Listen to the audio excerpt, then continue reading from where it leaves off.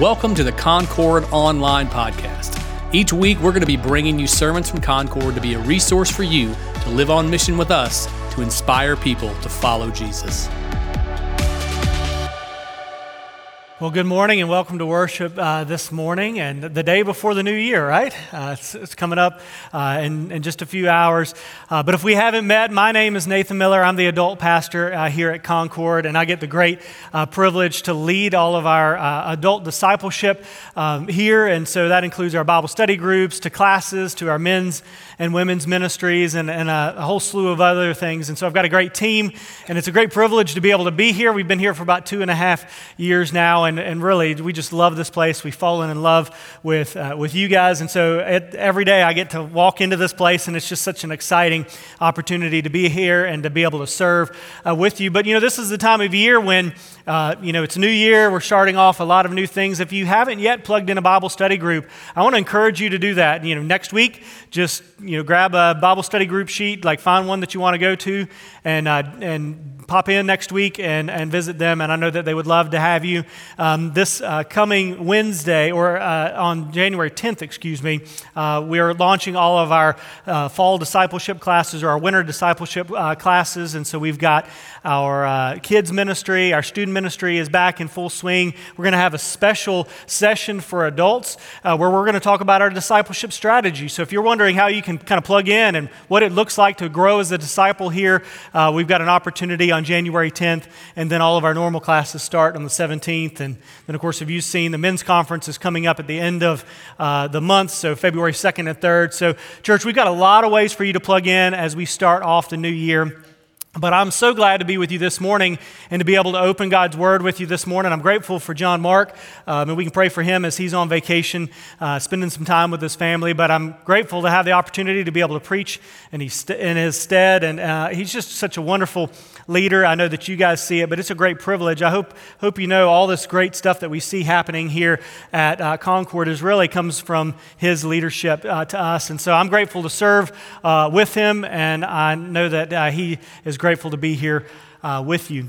But if you join me in your Bibles this morning in Jonah chapter 1, and we're going to look at a great story. Christmas is behind us. Some of you probably have already taken down your Christmas decorations. Others of you will probably be still trying to take them down in March.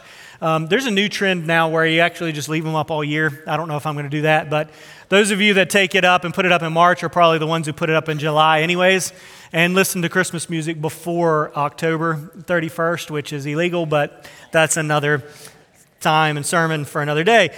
But, this is the time of year where typically we're kind of between Christmas and New Year's, and we're turning our attention to a new year. And there's nothing magically that's going to happen at the stroke of midnight. It's literally just going to be a few hours from now. But for some reason, mentally, our minds kind of shift where we use times like a new year to reevaluate where we are spiritually, mentally, physically. It's a time where we set goals to look forward to the new year's. Maybe 2023 has been a horrible year, and you're looking for a reset, which is a great little story that we're going to be in today in the book of Jonah, because there's somebody that made some choices, had some consequences, and he needed a do-over, and he needed a reset. But New Year's is always a good time to think through that. And so, as we look at the book of Jonah this morning, we're going to see a lot of challenges for us, I think, as we look and we press towards the new year. But, when we think about the book of Jonah, we think about, Jonah the prophet, we think about the fish, we think about the storm, we think about Nineveh, all of the stories that we traditionally think of. But Jonah, the book of Jonah, is not the first time that we're introduced to the prophet Jonah. And so I want us to see a little bit of a background, because oftentimes when we approach the book of Jonah, we think we see a guy who's been called to ministry, and then he chose not to go into ministry, and he ran from God. And, the rest of the story there. But yet oftentimes we look at Jonah and we say, well, that doesn't really apply to me because I'm not called to ministry, so I'm not running from a call to ministry, and so I'm just going to gloss over the pages, these four short chapters. But when we look at really what's happening and historically, we see that the book of Jonah is applicable to all of us, and we're going to find ourselves so oftentimes in the place of where Jonah is. We're first introduced to the prophet Jonah actually in the book of 2 Kings. In 2 Kings chapter 14, we see that Jonah is actually a prophet serving during the time of Jeroboam II. And in verse 25 of chapter 14 of 2 Kings, God gives Jonah a word from the Lord, just like we're going to see here in Jonah chapter 1. So God tells him, hey, I want you to go to the king, and I want you to shore up the borders to the north against the Assyrians. The borders are a little weak, you need to protect your people. And so Jonah, what does he do? He goes to Jeroboam II and says, hey, God told me to tell you that you need to reinforce the borders to protect God's people from their enemies. What does Jeroboam do? He does it. They see peace and prosperity for a while. Next thing you know, woohoo, here's Jonah. He's a hero. And everyone loves him, and it's great. And this is Jonah, and if that was the only story that we had of Jonah in the Bible, then we would have a very different perspective on him. But yet, we have the book of Jonah that gives us a different perspective of him. I think that's a challenge for us because we're not ultimately defined by one or two spiritual victories that we've had in our lives. We're really judged by the totality of how we live our life. And so here was a guy who heard the word of the Lord. He obeyed the word of the Lord. God blessed him. God was blessing his ministry in the book of 2 Kings, but yet we find another story where the word of God comes to the prophet Jonah again, and yet we're going to see a very, very different story play out in his life. And so let's go ahead and let's jump into this text here this morning. Let's read it, and then we'll kind of walk through it a little bit this morning. So why don't you stand with me and honor the reading of God's word. So find your place in Jonah chapter 1, starting in verse 1. It says, "Now the word of the Lord came to Jonah, the son of Amittai, saying, 'Arise and go to Nineveh, that great city, and call out against it, for their evil has come up before me.' But Jonah arose to flee to Tarshish from the presence of the Lord. He went down to Joppa, and he found a ship going to Tarshish. So he paid the fare. He went down to it to go with them to Tarshish, away from the presence of the Lord. But the Lord hurled a great wind upon the sea, and there was a mighty tempest on the sea, so that the ship threatened to break up. Then the mariners were afraid, and each cried out to his God, and they hurled the cargo that was in the ship into the sea to lighten it for them. But Jonah had gone down into the inner parts of the ship, and had laid down and was fast asleep. So the captain came, and he said to him, 'What do you mean, you sleeper? Arise, call out to your God. Perhaps the God will give a thought to us that we may not perish.' And they said to one another, 'Come, let us cast lots, that we may know whose account this evil has come upon us.' So they cast lots, and the lot fell on Jonah. And they said to him, 'Tell us whose account this evil has come upon us. What is your occupation? Where do you come from? What is your country, and what people are you?' And he said to them, 'I am a Hebrew, and I fear the Lord, the God of heaven, who made the sea and the dry land.' And then the men were exceedingly afraid and said to him, 'What is this that you have done?' For the men knew that he was fleeing from the presence of the Lord, because he had told them. Then he said to them, 'What shall we do to you? And the sea may quiet down for us.' And for the sea grew more and more tempestuous. And he said to them, 'Pick me up, hurl me into the sea, and the sea will quiet down for you. For I know it is because of me that this great tempest has come upon you.' Nevertheless, the men rowed hard to get back to dry land, but they could not, for the sea grew more and more tempestuous against them. Therefore they called out to God, 'O Lord, let us not perish for this man's life. Lay not on us innocent blood, for you, O Lord, have done as it pleased you.' So they picked up Jonah, they hurled him into the sea, and the sea ceased from its raging. Then the men feared the Lord exceedingly, and they offered a sacrifice to the Lord and made vows. And the Lord appointed a great fish to swallow up Jonah, and Jonah was in the belly of the fish 3 days and 3 nights. Then Jonah prayed to the Lord his God from the belly of the fish." May God bless the reading of his word. You may be seated. In our text today, we see really a picture of a prophet who's running from the mercy of God.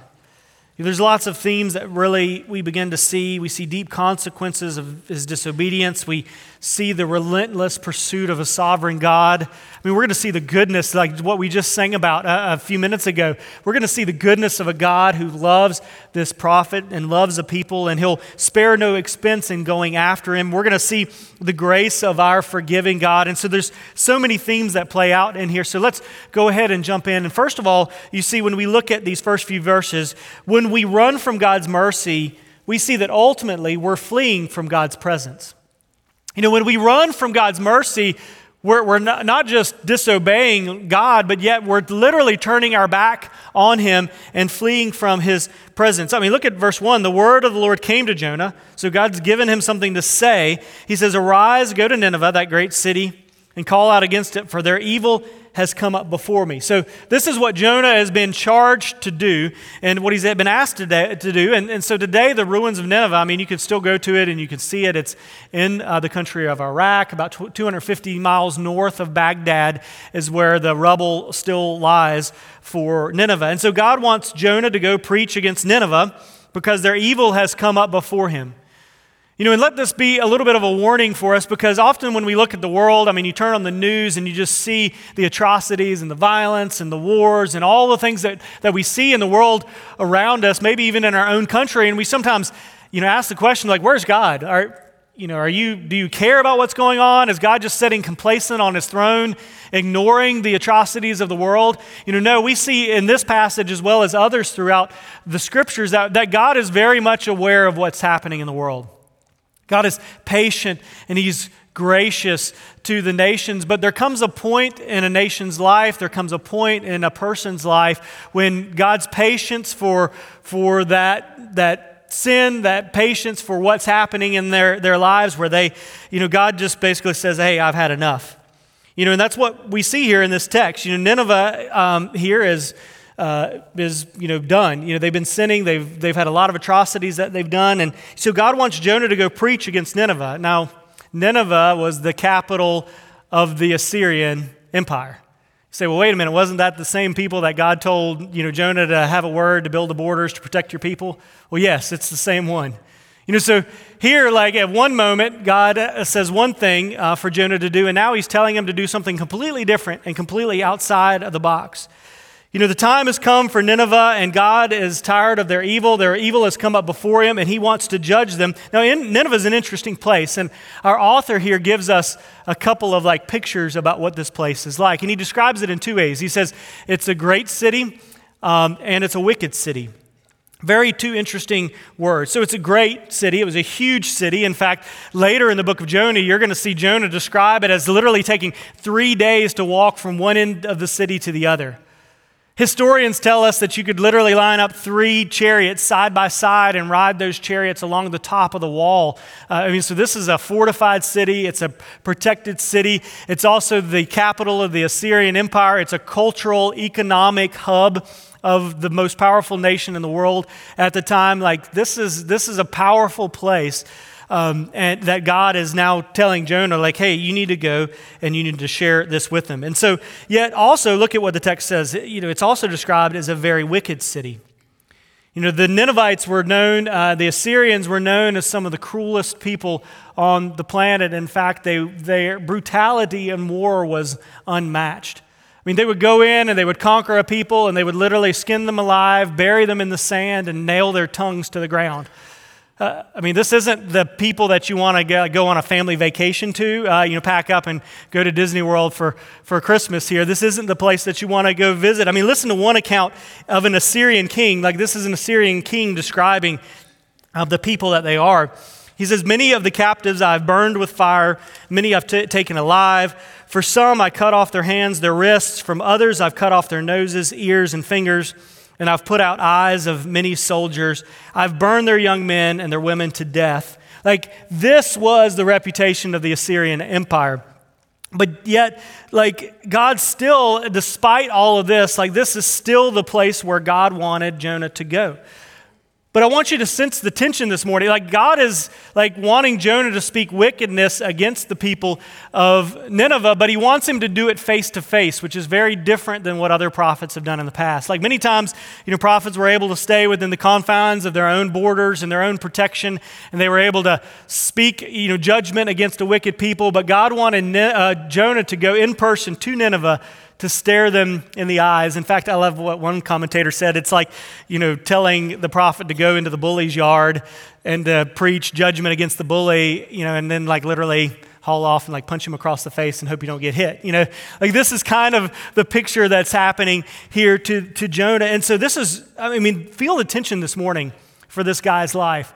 This isn't an easy assignment that he's been given. So, we can look at Jonah, we can judge him all day long, but yet, like personally, like put yourself in his shoes, like this is a tense moment for him in this word that God has given to him this morning. Many times, and here's the challenge for us, many times we filter through the word of God based on what's comfortable to us. God's given Jonah something that's very uncomfortable. God's given Jonah an assignment that's tough for him, but yet like God is directing him to do something that Jonah's imagination isn't even going to be able to fathom here as time goes on. But when God tells us to do something like he's done to Jonah and we choose not to do it, ultimately what we find is we're not just disobeying God, but yet that disobedience really leads to us breaking fellowship with God. So it's all about relationship in the end. Our obedience and our fellowship go hand in hand. And when we tell God no, we fall into sin and we fall out of fellowship with God and we fall out of relationship with him. And I think a good way to picture this is I've got 5 kids in my house. My life is pretty crazy. In fact, you might want to sit with some lawn chair and some popcorn and a Coke one day to watch my house. It's pretty fun. My oldest is 16, my youngest is 4, and my 4-year-old currently thinks that she's a dog. And so she walks on all fours, and we occasionally will catch her with a bowl of water licking out of the bowl, like our dog. So luckily she hasn't drunk out of the same bowl as our lab, so we're good there. That's why I'm not talking about parenting today. Maybe I'll figure that out one day and we can talk about parenting too. But anyways, my 4-year-old, she's sweet. Her name is Katie. We love her. She keeps us on our toes. But she's at that stage, that 4-year-old stage where she just wants to do everything with you. If I'm cooking in the kitchen, she's right there on my hip, sometimes, getting in my way. When I'm sitting on the couch, she wants to sit in my lap. She wants to watch funny videos on Instagram. That's her fun thing to do. She's just sweet and she loves being in my presence. But yet the interesting thing happens, as much as she loves being in my presence, when we've asked her to do something, and because she can be a little feisty one and sometimes be rebellious, in those moments when she disobeys and she doesn't do the words that we've asked her to do, what happens is that fellowship is broken. That relationship with her father and her mother is broken. It's the same picture that we see in scriptures in Genesis chapter 3 when Adam and Eve, when they sin against God and God comes to the garden to walk in the garden and to have fellowship with them. Where's Adam and Eve? They're not walking in fellowship with God anymore. They're hiding in the bushes, away from his presence. And you see, that's the picture that we see over and over again in Scripture, that obedience and fellowship go hand in hand. And God told Jonah to get up and go, and he doesn't mean just get to his feet and stand up. This is a word of urgency. This message that he's given to Jonah is something that's important. Time should not be wasted. You shouldn't think about it. You just need to stand up and do what I've asked you to do, to take action and to go. But yet, what we see in the book of Jonah is we see Jonah, instead of obeying God and getting up to go, instead he got up and he went down. Instead of getting up to go up to Nineveh, he chose to get up and go down. So God wanted Jonah to go against the status quo, to get outside of his borders, to do something hard. But yet, this is something different. And I think we're going to see a deeper picture. We don't have time today to get into it, but there's a deeper thing going on in the heart of Jonah. See, Jonah didn't want to go to the people of Nineveh because I believe that there was a hatred in his heart for these people. We see it by the time we get to chapter 4, literally where Jonah quotes from the book of Exodus 34. But he says in Jonah 4:2, he said, I knew that you were a gracious God and merciful, slow to anger and abounding in steadfast love and relenting from disaster. See, Jonah knew the character and the goodness of the God that we just sang about. And he knew if he went and preached judgment to these people, that he knew that God was gracious and was willing to forgive. No matter the atrocities that these people had done, God was merciful and gracious and abounding in love towards lost sinners. Let that be an encouragement to us, right? But God would forgive them from their sins. And so cooperating with God in the salvation of his own people was a privilege, yes. 2 Kings chapter 14. But cooperating with God on the salvation of his enemies, well, that was a different story for Jonah. You know, and many times I think this is where we find ourselves as a church. We filter through the Word of God based on what's comfortable to us. God asks us to do things that aren't comfortable, but what if we responded to God the same way? Or responded to people, in a different way than God. I mean, God's trying to get our attention here. God gave a clear command to Jonah, but what does he do? He does what many of us do, and he turns and he runs. He runs. I mean, 2 times we see in this passage, look at verse 3 there. Jonah rose to flee to Tarshish. Look at this word, underline it in your Bible there. He fled from the presence of the Lord. He went down to Joppa. He found a ship going to Tarshish. So he paid the fare and he went down to it to go with them to Tarshish once again, away from the presence of the Lord. Like Jonah's running, but where he's running from is from God. And when we run from what God has asked us to do, we're not just disobeying God, but we're running from his presence and his work in our lives. And when we run from God, ultimately, like we're rebelling against him. And rebellion is just literally simply saying no to God. God tells us to do something, and we choose to say no. And in that moment when we choose to say no, what we do is we turn our backs on God, and we do it our own way. And there's a lot of us that find ourselves just like Jonah, where on the outside it looks like we're doing everything right. On the outside, hey, Jonah had a great ministry in Israel. It looked like that he had it all together, but there's one area in his life where he said no to God on. You know, what about you this morning? Are you like Jonah, where maybe on the outside it looks like everything's together, but there's one area of your life where you're saying no to him? You know, maybe it's a relationship that you know that isn't pleasing to God. Maybe it's a sacrifice that he wants you to make. It's a person you need to share the gospel with, a sin that you need to repent of, a place where you need to serve. Maybe it's even a job that you need to quit because it's not where God wants you. You know, here's the challenge for us. You're never farther from God than when you're close to him and you say no. We might feel like we're close to him, but in that moment, just like with my daughter, when we might be close, like physically, but when she says no, there's a relationship that's broken there.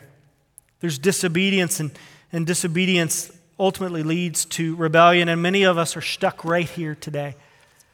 Like we're stuck right here in 2023, like in this moment, like in this story right here with Jonah, where God has told us something to do and we know it. It's in the back of our mind. We think about it all the time. But God told Jonah to get up and go, but yet he got up and he went down. He's moved into full-on rebellion against the word of God. And so he goes and charters a boat to the south to go to Tarshish. And you say, well, where is Tarshish? Well, physically, it's 1,500 miles in the opposite direction. But yet, functionally, Tarshish is anywhere but the place where God wants us. You know, you might not be getting on a boat and going to Tarshish, but you might have a functional Tarshish that you're running to.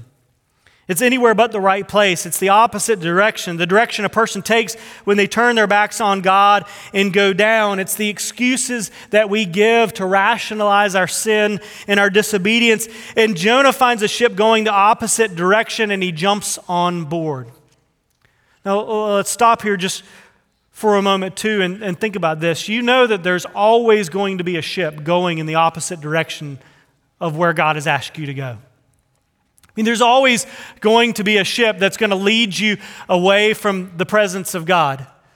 You know, we see this all the time. You know, as a pastor, I deal with a lot of, marriage counseling and, issues that people are having in their lives. And you hear it oftentimes where people are like, well, God wants me to be happy. And, my relationship with my spouse has just been really tough. And we just haven't been getting along. But then I met this person, at work, and man, they just make me happy. Like, I just enjoy like being with them. Like, certainly God wants me to be happy. Like, certainly, like this is what God like means for me. You know what, Nathan? I've even got a peace about this decision that I'm making. Like, God has put a peace in my heart about this decision that I'm making. Now, peace is an important thing when looking at the will of God, but you do know, I mean, God wants us to have peace in our heart, but the devil can give us peace too for our sin. Now, I'm sure Jonah had a peace in his heart about where he was, but a peace is a gift from God, but it can also be a deception of the devil. And if God's word has been clear about a way that we're supposed to live, a way that we're supposed to act, something that we're supposed to do, and God's word has been clear, especially in the aspect of something like marriage, and yet we ignore the word of God, like no amount of justification or no amount of peace is ever going to trump what God's word has already said. Like, beware of the ship ready to go to Tarshish. God's word is more than just information. Like, it causes us to respond, and we either respond to God in obedience or we turn our backs on him. And so God's word has been clear to Jonah, and this is a big challenge for Jonah. I know it's a hard pill to swallow, but yet God has been clear about what Jonah is supposed to do, but yet what do we see him do? We see him running.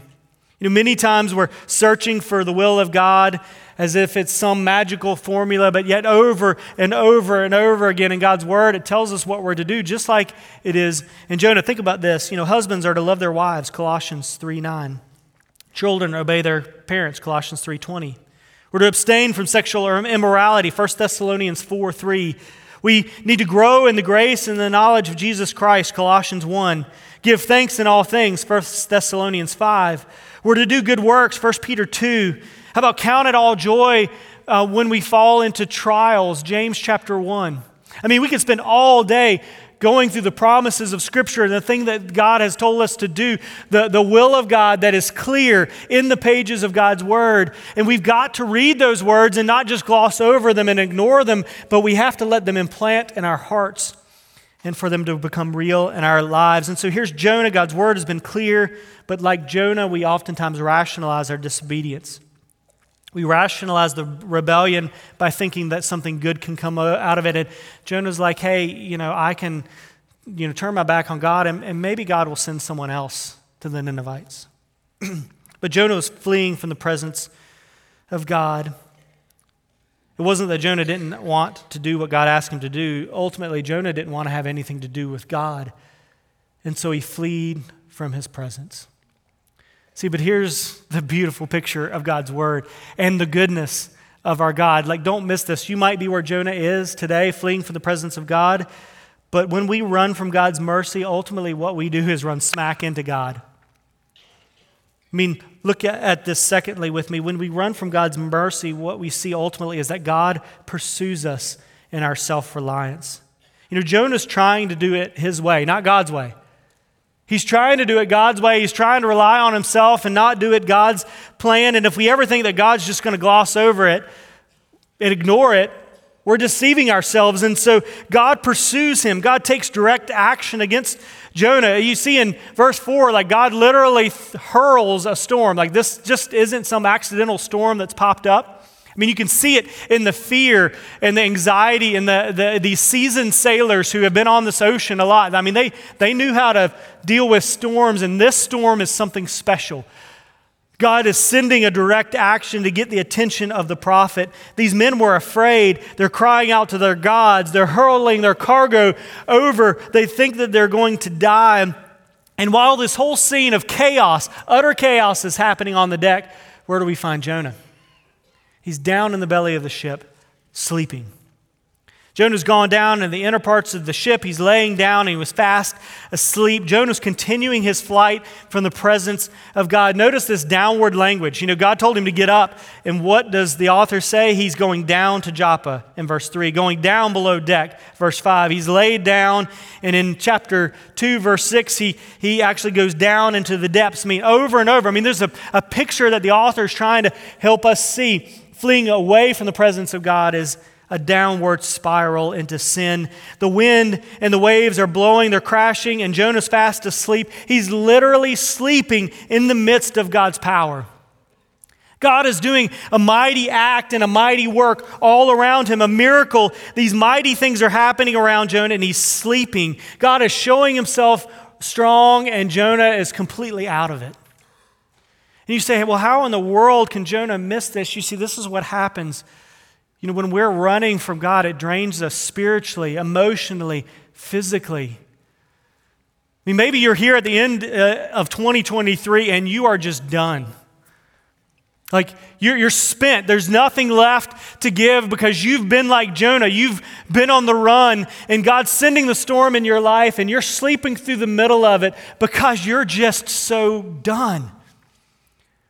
Like God sends things like storms, and he's going to send these sailors here in just a minute to wake us up so that we can see, like, what are we running from? What has God called us to do that we're unwilling to do? What storm in our life is happening today because we're running? God is trying to get our attention, even in the midst of our spiritual and our physical and our mental and emotional exhaustion. God still has grace to find us where we are, buried on the ship, going the wrong direction, fast asleep, missing God's power and work all around us. But God loves us so much that he pursues us. Look at this, verse 7.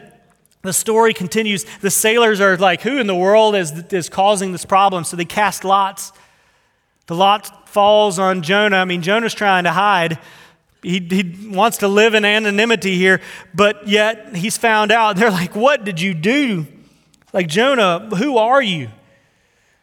So Jonah in verse 9 has to admit, he said, hey, I'm a Hebrew. I fear the Lord, the God of heavens, who made the sea and the dry land. And, this is a powerful statement he's making here. Like, these men, their understanding of gods are defined by borders and nations and land and sea. Like, gods can't cross over like other gods' territories.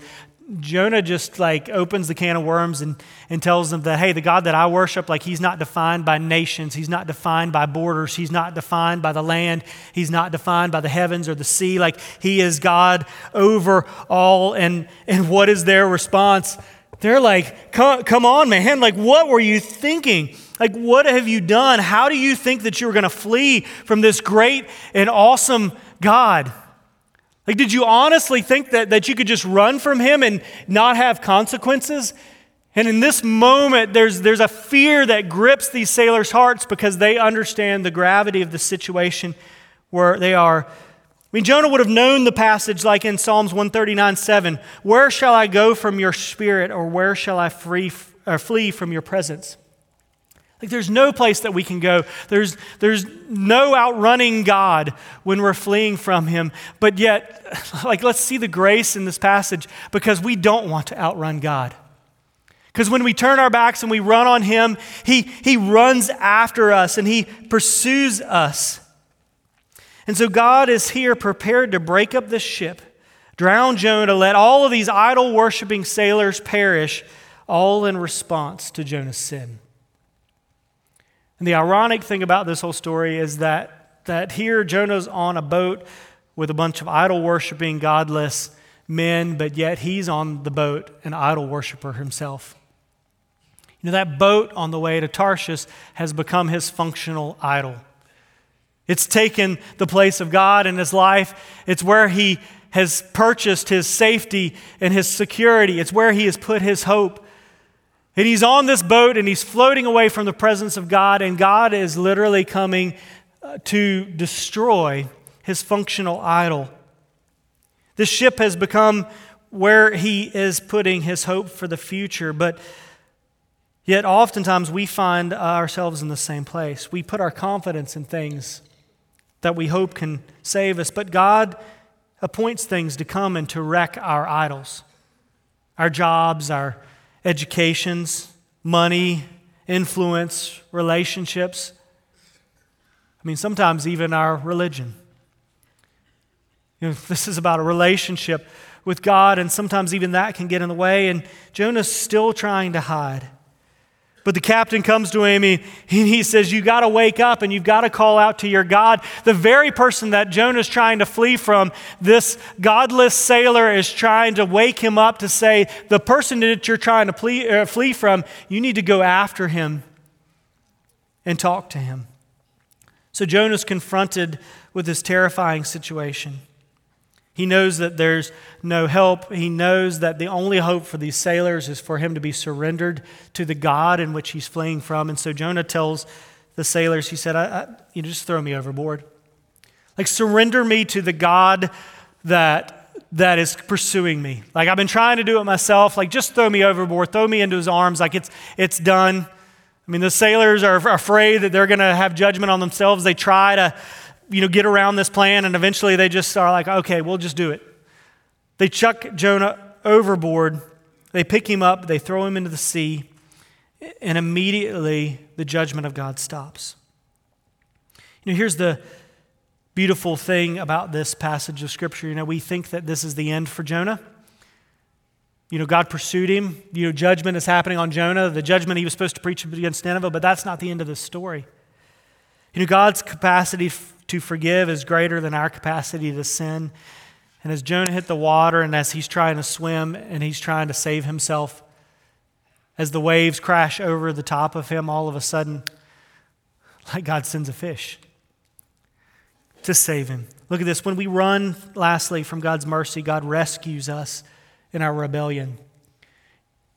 We try to flee from God's presence, but he pursues us in the midst of our self-reliance. But God, in the midst of us turning our backs on God, the goodness of God is not held back by our own sin and our own rebellion, but yet God rescues us in our rebellion. The truth is that we won't truly know the grace of God until we give up trying to do it ourselves, until we jump off of our functional idols and we give ourselves over to God. And it's in that moment where Jonah thought was his end that he truly found his salvation.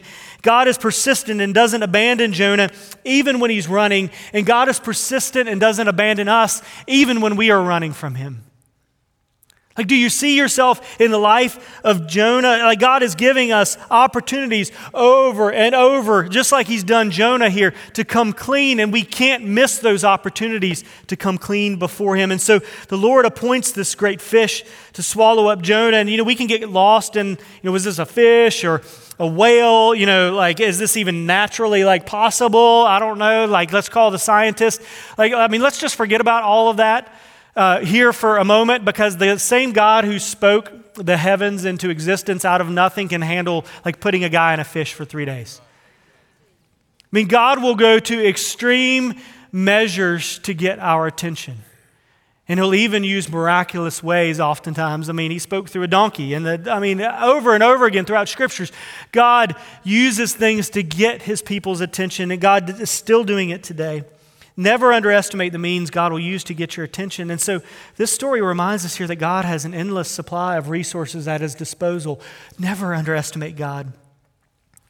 And in this moment, here's the beautiful picture of it. In this moment, in this dark, smelly, stinky place, when Jonah's given up, he's tired of doing it his own way, what does Jonah do in verse 1 of chapter 2? Then Jonah prayed to the Lord his God from the belly of the fish.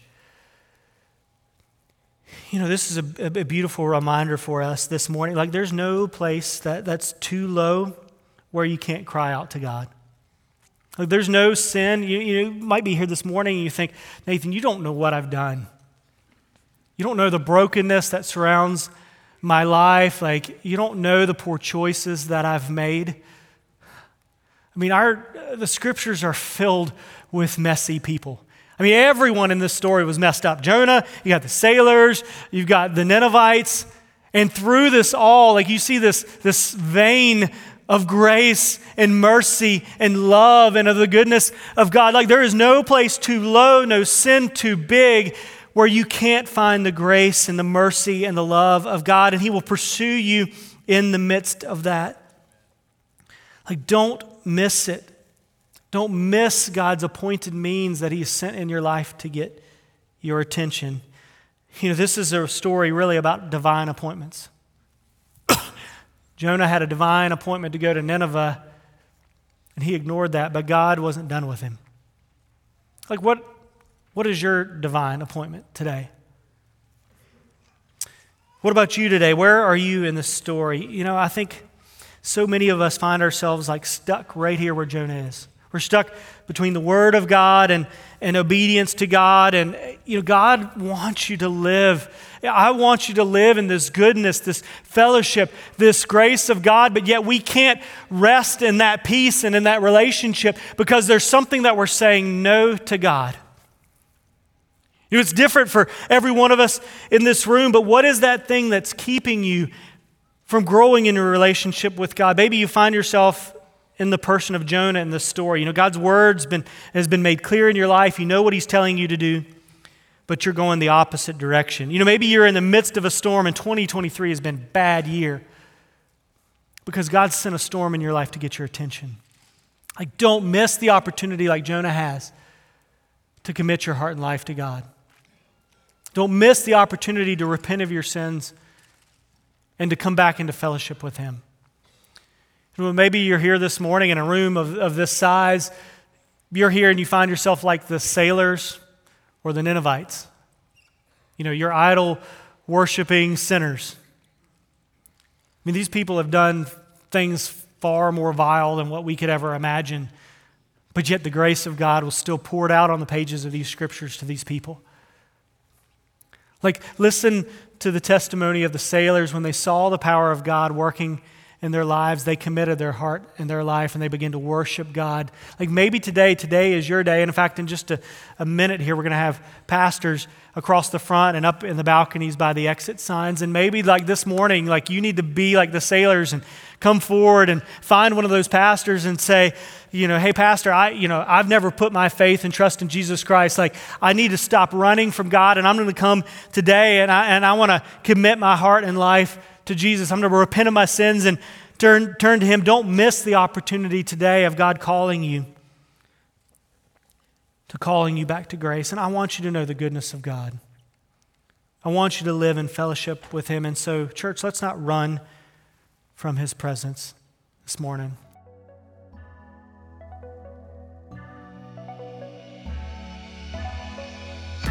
Thanks for joining us this week on the Concord Online Podcast. If you have any questions surrounding today's sermon or simply want to learn more, you can do so at concordonline.org. Make sure to subscribe to this podcast to stay up to date with each weekly release.